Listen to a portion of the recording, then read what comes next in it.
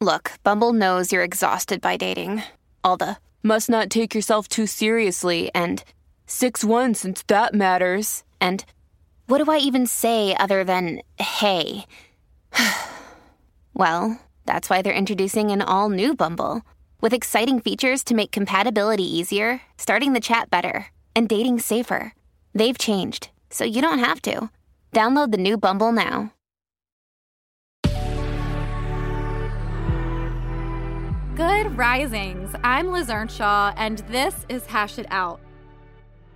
When we enter into relationships, our brains and bloodstreams are filled with love hormones. And these love hormones drive us towards connection. This is evolutionary. Our bodies want us to bond. And sometimes this can cause us some issues, particularly if one or both people in the relationship have a history of not being able to set boundaries or say no when needed. Dear Liz, whenever I get into a new relationship, I become terribly codependent. I don't ever say no, and I really enable destructive behavior. I go along with their plans, and I won't even tell them if they say or do something I disagree with or that makes me uncomfortable. It seems fine in the beginning, but later on I start to realize I really resent it. Why do I do this? First, I want to say it's really hard for most people to put boundaries in place and stand their ground in the start of a relationship when they really like the other person. Our brains are filled with a lot of happy juices that make us a little love drunk and are designed to minimize the bad and maximize the good. So you, like everyone else, already have that against you. It can be especially hard when, to top that off, you also have a history of people-pleasing or you struggle with setting boundaries. And again, you're not alone in that.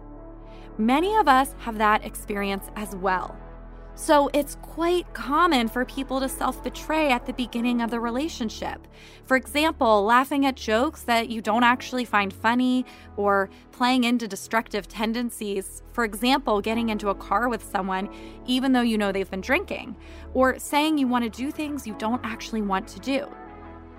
People fear that if they don't play into the other person, they won't be loved. While it's common, it's also not healthy and tends to set the stage for a relationship that almost requires continued self-betrayal to keep it working.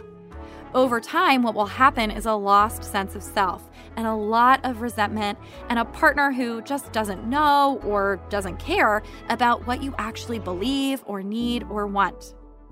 One of the best things we can learn to do at the start of a relationship is to practice setting boundaries. I'm sure you're thinking, yeah, I know, but how do I do it? If I could, I would. That love cocktail is so strong, I don't know what I'm doing in the beginning.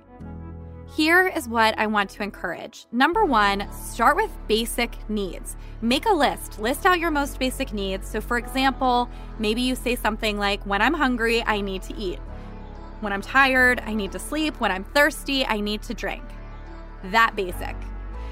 These then are the boundaries you want to keep in place at the start of your relationship. So no matter how much you like the other person, if you have one of these needs, you're going to make sure that those get met first before kind of leaving yourself and going towards them. For example, if you're tired and you get an 11 p.m. text asking you to meet up, I know those hormones are going to ask you to go, but I want you to say no.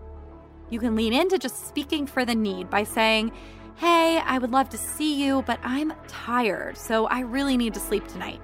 Let's meet up tomorrow. Once you have the basics down, then I want you to look back at the past. Think about some things that have bothered you in past relationships that you tended to not set boundaries around. So for example, you might say that it bothers you when people are late, or that it's really upsetting when you're dating someone who takes 3 days to text back. Maybe it bothers you if they're the type of person that never actually makes the plans and it all falls on you. Or it might bother you if they always invite their friends on your dates. I want you to write down your 2 or 3 pet peeves, and when you notice them happening, try to bring it up as soon as you can. When you start bringing up your basic needs and pet peeves and you speak to them and you make sure you hold a boundary around them, you're not only respecting yourself, but you're also respecting the other person. You're trusting that they are an adult who wants to work with you and not against you. And if you find that they do work against you, then voila, you've received really important information that you can use before going much further.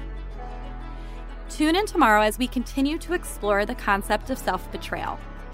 If you have your own relationship dilemma that you'd like to share, email or send me a voice note to questions@goodrisings.com.